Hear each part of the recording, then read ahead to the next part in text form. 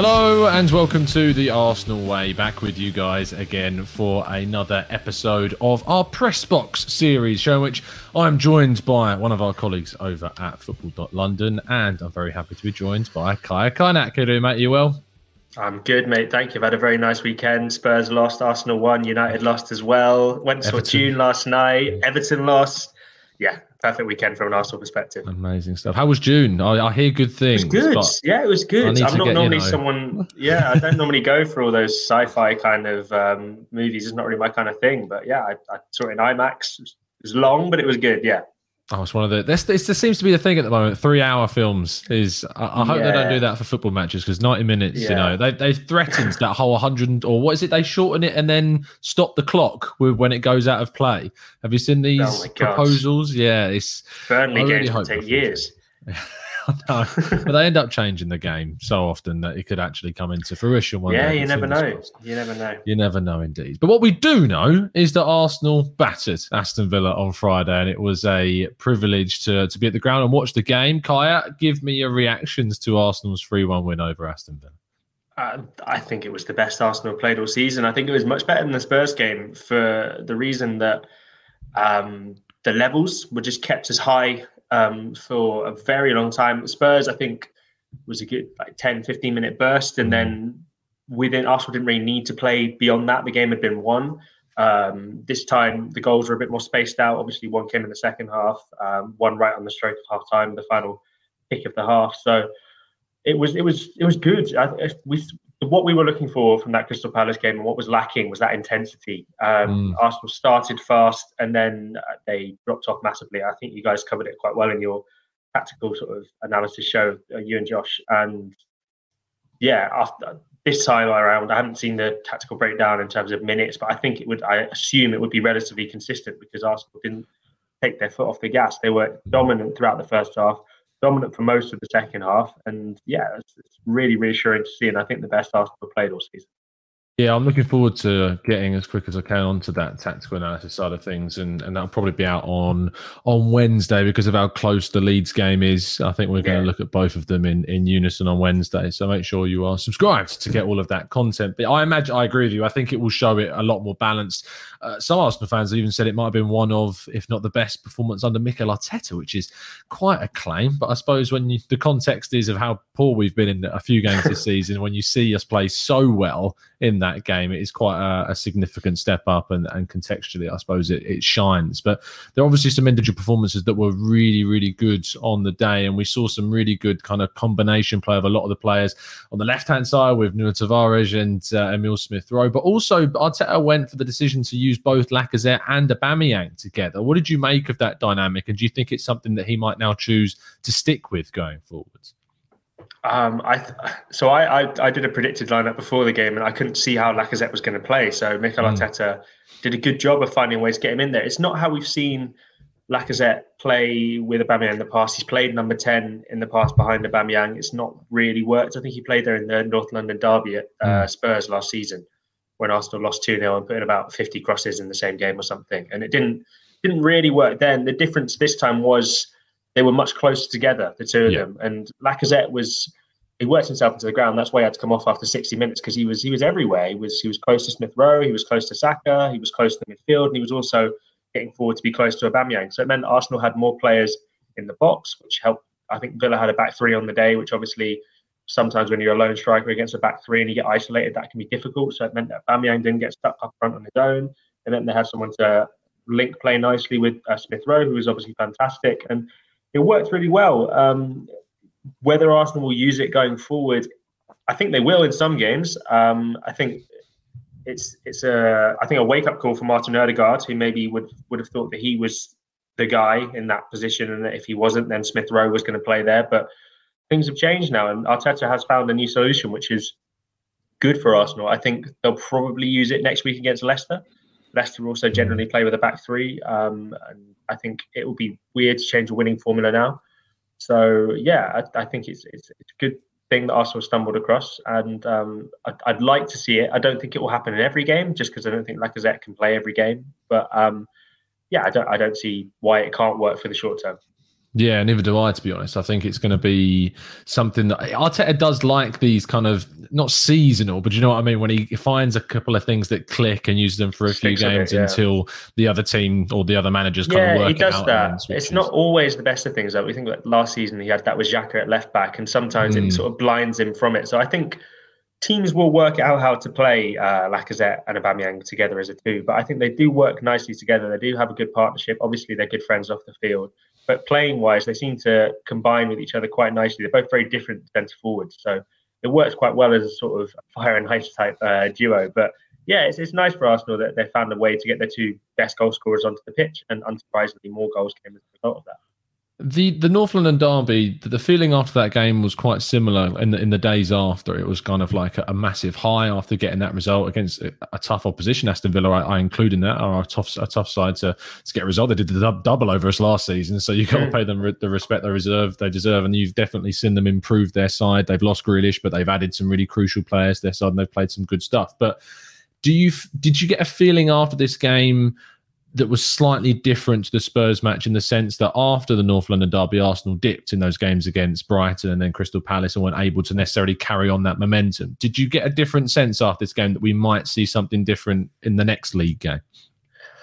It's difficult to say because Arsenal are the youngest team in the league, so they're going to be inconsistent. That's something Arsenal we're just going to have to accept. That's going to happen this season from one week to the next. We don't really know what kind of team we're going to get, and that's just the reality of having a really young squad. I think the signs positive were that, obviously, from Crystal Palace, when the team really tailed off, almost immediately afterwards, the feedback was from Arteta, and from what we were hearing out the dressing room, was they knew it wasn't good enough and they knew it had to change. And they've learned their lesson. And obviously, it's easier said than done to keep up intensity like that for long periods. But obviously, there's a Leeds game to get out of the way first. But they go to Leicester next week, which will be a much sterner test than Villa. Villa are a good side, but they played really poorly on Friday. I think that's because Arsenal made them play poorly and Arsenal were so superior, rather than necessarily Villa being a terrible team.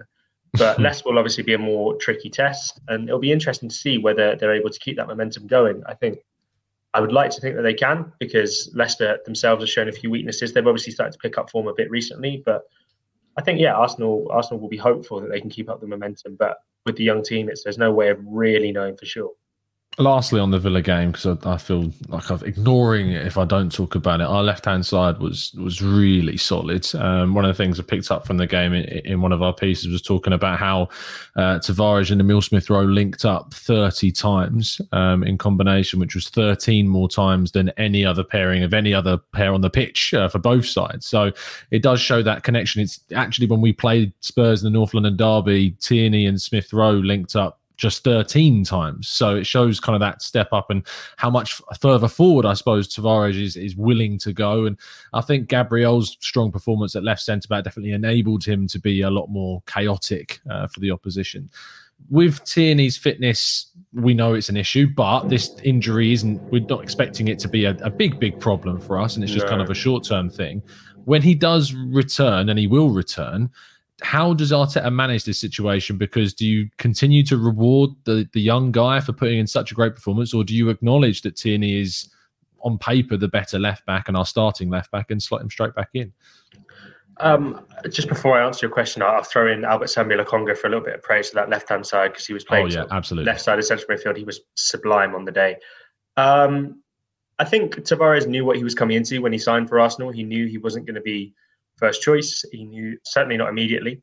And I think he knows that when Kieran Tierney's fit, 9 times out of 10, he's going to end up on the bench. And that's something I think he will have to come to terms with. I think Tavares was good, but at the same time, I don't think that we can expect him to be like that every single game.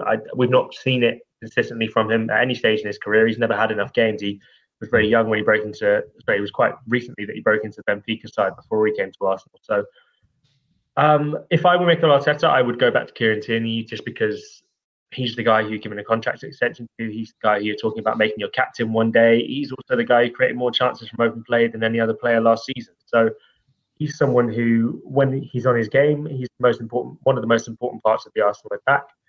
And I think he's capable of the kind of performance we saw Nuno Tavares put in. Maybe not in terms of the amount of shots Tavares put off and the right-footed sort of cross-field switches that were really nice to watch. But I think it's just a really good thing that Arsenal have two good left backs, but they've not had it for a very long time. I think arguably since Monreal and Gibbs, those were two solid left backs. They've not really had a consistently solid duo of left backs since that time. So yeah, now it's good. And I think whatever happens, whatever Mikel Arteta does, him and Edu, I put a tweet out about this actually. I got quite a lot of stick for saying it was an obvious spot, but him and Edu deserve not on credit. Twitter. Well, exactly. Not on Twitter, not agreed on Twitter, but the feedback I got was that it was an obvious spot, but I think they deserve credit for bringing in Tavares because he is the right profile of player for what Arsenal want to do in terms of the attack. And last season when Kieran Tierney was out injured, even if it was just something as small as a bruised ankle that kept him out for 1 or 2 games, that would have been a full-blown crisis for Arsenal. It's not anymore. And the reason for that is excellent recruitment by Arsenal in the summer. And I still have my doubts about Nuno Tavares. I think he does everything at 100 miles an hour, which is great to watch, but also quite scary. Just because I think there will be times where he's caught out of position defensively. And I saw that a bit in a couple of his Carabao Cup cameos or performances this season. So I wouldn't start him ahead of Kieran Tierney just yet. He'll probably start against Leeds, Tavares, so we'll see if he's able to keep up the performance there. If he is, then maybe he's in with a shout for Leicester, but I'd still have Tierney as my first choice. Fair play. Speaking of Leeds and the changes that will be made, are you expecting big changes? I mean, against Wimbledon, we saw quite a strong squad in that game, and Arteta has spoken about wanting to keep the momentum and kind of keep those winning runs going, the unbeaten run going, more importantly. But there are a lot of players in this squad that aren't playing much at all right now, and you do need to try and find that balance, and it's incredibly difficult. So how do you see him tackling this game and team selection? I think we will see big changes. I think he mentioned before the Villa game that there were a few players who were sort of on the verge of being injured, so that will come into it. I'm expecting Bernd Leno to come back. I'm expecting a completely changed back four, except for Tavares, who we mentioned. Expecting changes in the midfield. I think Maitland-Niles and El Neni will come in for Lokonga and Partey. I don't think we'll see Smith Rowe play. I'd be surprised if we saw Saka play. I'd be surprised if we saw Aubameyang play. Maybe Lacazette will play, but I think now that he's sort of established himself as a member of the first team, I can't see it. So I would expect as many as 9-10 changes for that Leeds game. I think Odegaard might come back in as well. Yeah, Odegaard could come back in. Pepe could come back in. Players like that. So it wouldn't be a weak side by any means. I think Arsenal have a really strong squad. So that's where it comes into its own, and they're capable of competing on 2 and 3 fronts in the future. So, yeah, I think those players need games, and Mikel Arteta knows he's going to have to call on them at any minute. Someone like Tavares, someone like Lokonga, they wouldn't have been expecting to play as much as they have done, but they're playing a fair amount. So those guys need to be kept sharp, and they need to be ready. So games like the ones against Leeds, especially for keeping morale high around the place, are going to be crucial if Mikel Arteta wants to sustain a long-term challenge this season.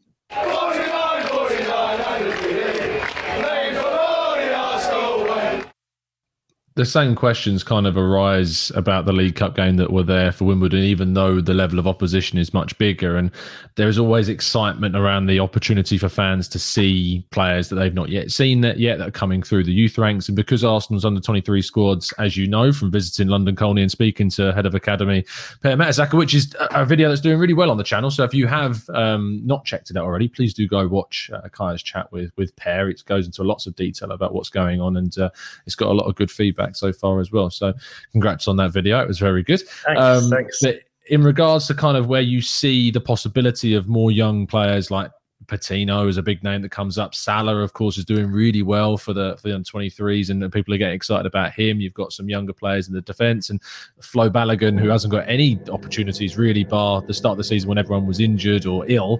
He hasn't really had that chance so far. So do you see any of those young kids getting a chance in this game? Salah, no. I think he's not quite there yet in terms of players that we've seen really impressed. Maybe on the bench, but I don't think he'll play. I think ahead of him in the pecking order is Charlie Patino, who Mikel Arteta said was close, but I'd be surprised if he started just because he plays defensive midfield or deep line midfield. Leeds press really high. So that would be quite the baptism of fire, to throw him into for his first ever senior appearance. I think if you're a midfielder, a game like Leeds is really tough. You need to be solid on the ball, and you need to be able to bounce back when you make mistakes, because it's going to happen. And I don't know if there's anything at under-23 level which is quite like the kind of press that Leeds are going to provide, even if it's a much-changed Leeds side for a Carabao Cup game. And Leeds have got lots of injuries. Marcelo Bielsa only has one way of playing, so I would be surprised if Arteta threw them into such a sort of difficult test. Flo Balogun, I think, could get a chance. I'd be disappointed if he doesn't get the opportunity. I'd be quite disappointed actually if Eddie Nketiah plays ahead of him. Eddie is a guy who scored a lovely goal in the last round, but he's not going to be here for the long term. And Flo Balogun is. I think Flo Balogun needs the chance to put himself in the shop window for a move in January, a loan move in January. And I think tomorrow's game would be the perfect chance for that. The Leeds game would be the perfect chance for that. So no Lacazette probably, no Aubameyang probably. Seems like the perfect chance to play Flo Balogun up front against a Leeds defence, which is going to be carrying a lot of injuries. And yeah, hopefully he'd be able to take advantage and score some goals in a really important match for us.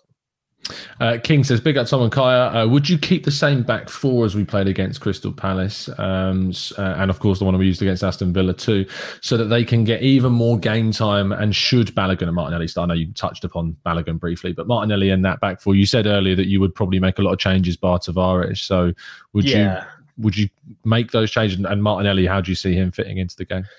Martinelli, I'm hoping he doesn't start on the right wing again. I just think his best position is on the left, and he did a good job against Wimbledon on the right. Let's be honest about that. But I prefer to see him on the left. I think if you're going to play him, you might as well give him the best chance to succeed. And then Arsenal, like we say, with injuries, Saka might pick up an injury. Nearly did ahead of the Villa game. Players can pick up injuries. Smith Rowe was carrying an injury going into the Villa game, so they need players like Martinelli fit and firing and confident. So I think it would make sense to play him on the left. For the back four, I would change it. Yeah, I'd change it big time. That entire back five, except for Tavares, who I think he's not quite fit. And maybe Kolasinac should come in for him, but I wouldn't do that myself. I'd keep Tavares on the side.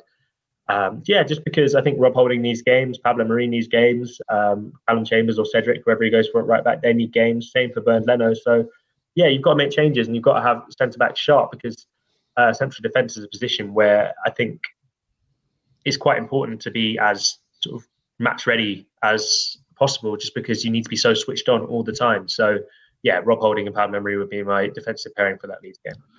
Diddley Squat says Leeds' first team has a lot of injuries, so I doubt they'll risk more in our cup game. I expect a lot of changes in their lineup. And just taking a brief look, Robin Koch, Luke Ayling and Patrick Bamford are all injured at the moment, and three obviously big players in their first team that they're missing. Do you think Bielsa, considering kind of the issues they're having in form in the league, will look at it either in the sense that this is a chance to kind of get an upturn in form and to get a bit of a springboard forwards, or do you think he sees the Premier League game at the weekend as a much more of a big priority and will make wholesale changes too? I don't think Bielsa really cares too much about the cups from what we've seen of him with Leeds. To be fair, when Leeds did come to Arsenal in the FA Cup a few seasons ago, when they were still in the Championship, they played a very strong lineup that night. I think Bamford played, Ben White played that night as well, actually. So they played a strong team in that game. They could do the same again tomorrow night. I'd be surprised because Leeds are struggling a bit in the Premier League right now. They've only got one win so far this season. They need to start picking up some more results. So I'd be surprised, especially with those amount of injuries. No Robin Koch, no Ayling, no Bamford. Players like that, it's going to be really hard without them. So yeah, I think they need to probably rest some players. But Bielsa's he's a man unto his own sort of. I don't know what the word I'm looking for is. He doesn't really play by anyone else's rules. He'll do whatever he wants. So he's enigmatic. Maybe, what he is. Yeah, enigmatic. So we might not think it's the right thing to do, but who knows with Marcelo Bielsa, anything could happen with that league. Absolutely. Just looking at their side that they used against Fulham, they drew 0-0 and won on penalties against Fulham. Roberts played up top with Rodrigo, Click, Shackleton, Somerville, and Dan James played. Junior Firpo at left back, who's we've barely heard anything about Junior Firpo since he arrived from Barcelona this season whatsoever. Dallas, Cresswell, Calvin Phillips played in a defensive role, and Meslier was still in goal, despite them having, of course, a backup keeper in their midst. But it is unpredictable. Bielsa is. Yeah, I mean, that's quite a strong lineup for Leeds. I've got a mate who's a big Leeds fan, so I get a lot of stuff about Leeds coming through. He's going to get the game, at the moment, I imagine. A lot of moaning. No, he's actually very positive. I mean, I think they're all quite understanding about the fact how many injuries they've got, and they're all grateful in Marcelo Bielsa. So I think that Leeds team is quite a strong Leeds team from what I hear of those names. So maybe I was wrong. Maybe they'll play a stronger side than I was expecting.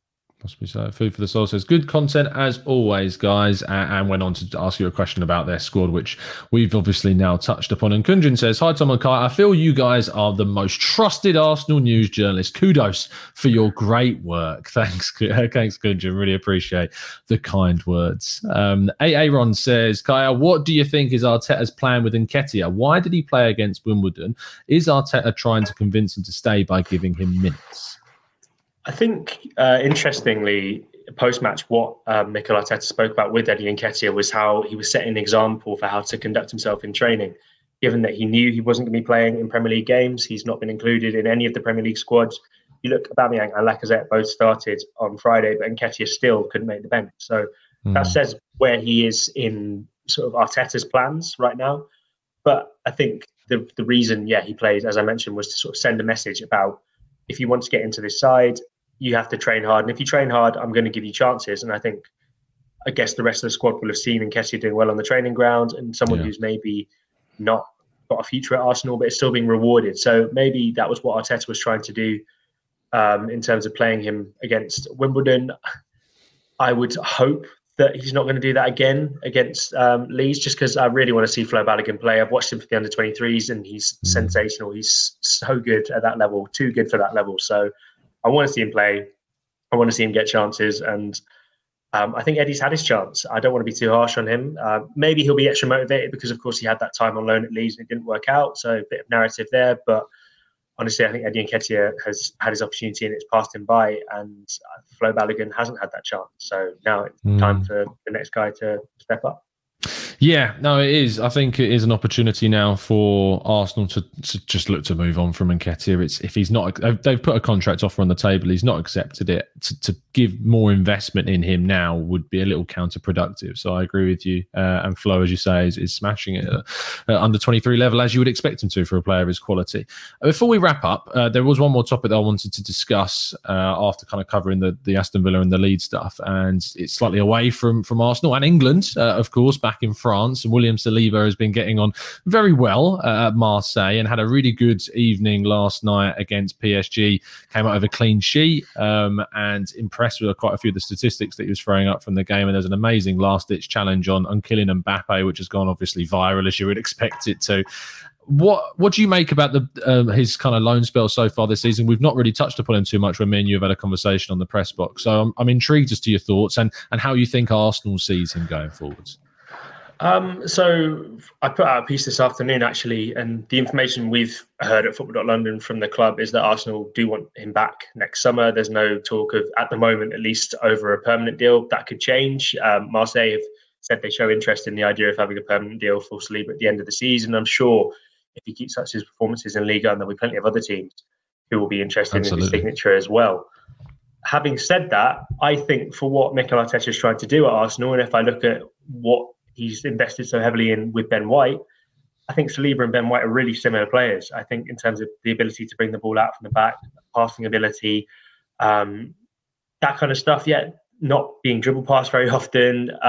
That's very similar. And I really like Rob Holding, and I think a lot of people are really harsh on him, but I think as good a player he is and as good a leader he is in that back four and in the squad, he's not as good on the ball as Ben White, and that's the reason Ben White is in the side ahead of him at the minute. And obviously, also Ben White's been doing pretty well defensively. But I think if Arsenal were to lose Ben White, then they'd sort of have to change the way they play in terms of building up from the back. Whereas if Saliba were to come back, then they wouldn't have to change the way they play. And it will be a really interesting competition between White and Saliba to see who was able to get that spot. So, I think Saliba definitely has a role to play in the Arsenal squad. I looked at that tackle and it was unbelievable. Normally, I think maybe it was Paolo Maldini. He said, if I've had to go to ground, I've made a mistake in the first place. Sort of positionally, if he had to go to ground, it meant that he was sort of covering for a mistake he made in the move. That wasn't the case with Saliba. He was goal side. He was doing the right things.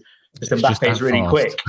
And, it happens. And Saliba was as quick on the day and he was able to get back. And if you've got that in your locker, as well as all that ability on the ball that we've seen and the strength and all the qualities that you need to be good in the Premier League, I would really like to see Saliba given a chance next season. I think it would be such a shame if Arsenal spend £27 million on a player who we can all see is really good, and to never play him ever in an Arsenal shirt would be a real shame. I don't also, he'll only have 2 years left in his deal next season, which means that Arsenal will not be able to get as much money as they probably would have been able to get if they keep him playing for a season and get and sign an extension. So just thinking practically, at the same time, from Saliba's point of view, he wants to be playing. So does he want to come back and sort of be second fiddle to Ben White and fight for that place? If there's no European football for Arsenal next season, we've seen Rob Holding has hardly got any games this season. Pablo Mari has hardly got any games this season. Callum Chambers hasn't even played a minute since August. So you can find yourself a long way off the first team if you find yourself second string with no European football. So there's a lot still to happen in that Saliba transfer saga. It was a 3-4 year long transfer saga now that I think is going to carry on at least till next summer. I am hopeful that he stays, and I think most Arsenal fans are hopeful as well. I cannot see a window in which there isn't any interest from anyone after the performances he's put in so far this season. And I also, if Arteta is still in charge next summer, I don't think it's beyond the realms of possibility if an offer came in that they were tempted by, that they would, I think they would lap it up, to be honest. It's where I sit on it. Yeah, no, that I think I 100% get why you've come opinion piece, if you want to call it that. That's not what we've heard from the club, but I think I can 100% see why you would think that, and I can see why people looking from the outside think that Arteta maybe has a bit of an issue with Saliba. Personally, I think sending him on loan this season was actually the right thing to do. I agree, yeah. I think he wasn't going to get those minutes that he needs at Arsenal, especially with no Europe, so I think, that was the decision. Obviously, Edu and his agent had those talks at Highbury House before he moved to Marseille. And I'm assuming there would have been some talks about how they plan to use him going forward in the future. Otherwise, surely that move to Marseille would have been a permanent one. So I think there's something there still for Saliba at Arsenal. I don't know. I can't tell if it's just hope clouding judgment or anything like that. But that's what we've heard from the club, and that's what we know about the situation. Yeah, of course. Just to provide a bit of context, I think that around the opinion of that, it's around kind of how we've spent obviously £50 million on Ben White. We've got Gabriel who's doing really, really well. Saliba, we know, wants to play, and with him not being a player that Mikel Arteta or the current regime signed themselves, was signed under Unai Emery and Raul Sanllehi. So if there was an offer that came in, I don't think it's far-fetched to suggest that they would consider. Yeah. No, I 100% get that school of thought, and I see why you've come to that conclusion. I'm hoping it doesn't happen. Yeah, I agree with you. I want to see him stay. I want to see him get plenty of minutes and prove that he deserves to be in the Arsenal squads. And we know he's got the talent from what we're seeing in France this season, that's for sure. Anyway, Kai, thank you so much for your time this afternoon. As always, mate, tell people where they can find you. No worries. As you can see on the bottom of the screen there, at Kaya Kaynak 97 on Twitter. I'm on Facebook as well, Kaya Kaynak Journalist, and I am on the Football.London website, which is where you can find all my articles and all the other good stuff. Absolutely. You can also watch Kaya's interview with Per Mertesacker, as I mentioned, on the Arsenal Way channel. Make sure you check it out if you haven't done so already. And you can see Kaya put through his paces at the Arsenal training ground as well in a separate video, which is very entertaining. I can attest to that for sure. You can find myself at Tom Canton Media, and you can find our Twitter page at the Arsenal Way N5. So make sure you go and check out all of that good stuff too. If you have enjoyed the video, please do drop a like on the show and subscribe to the channel if you are new around here, with those notifications turned on so you never miss a show. We will see you again tomorrow morning for the Arsenal agenda, but just to remind you to keep following us down the Arsenal Way.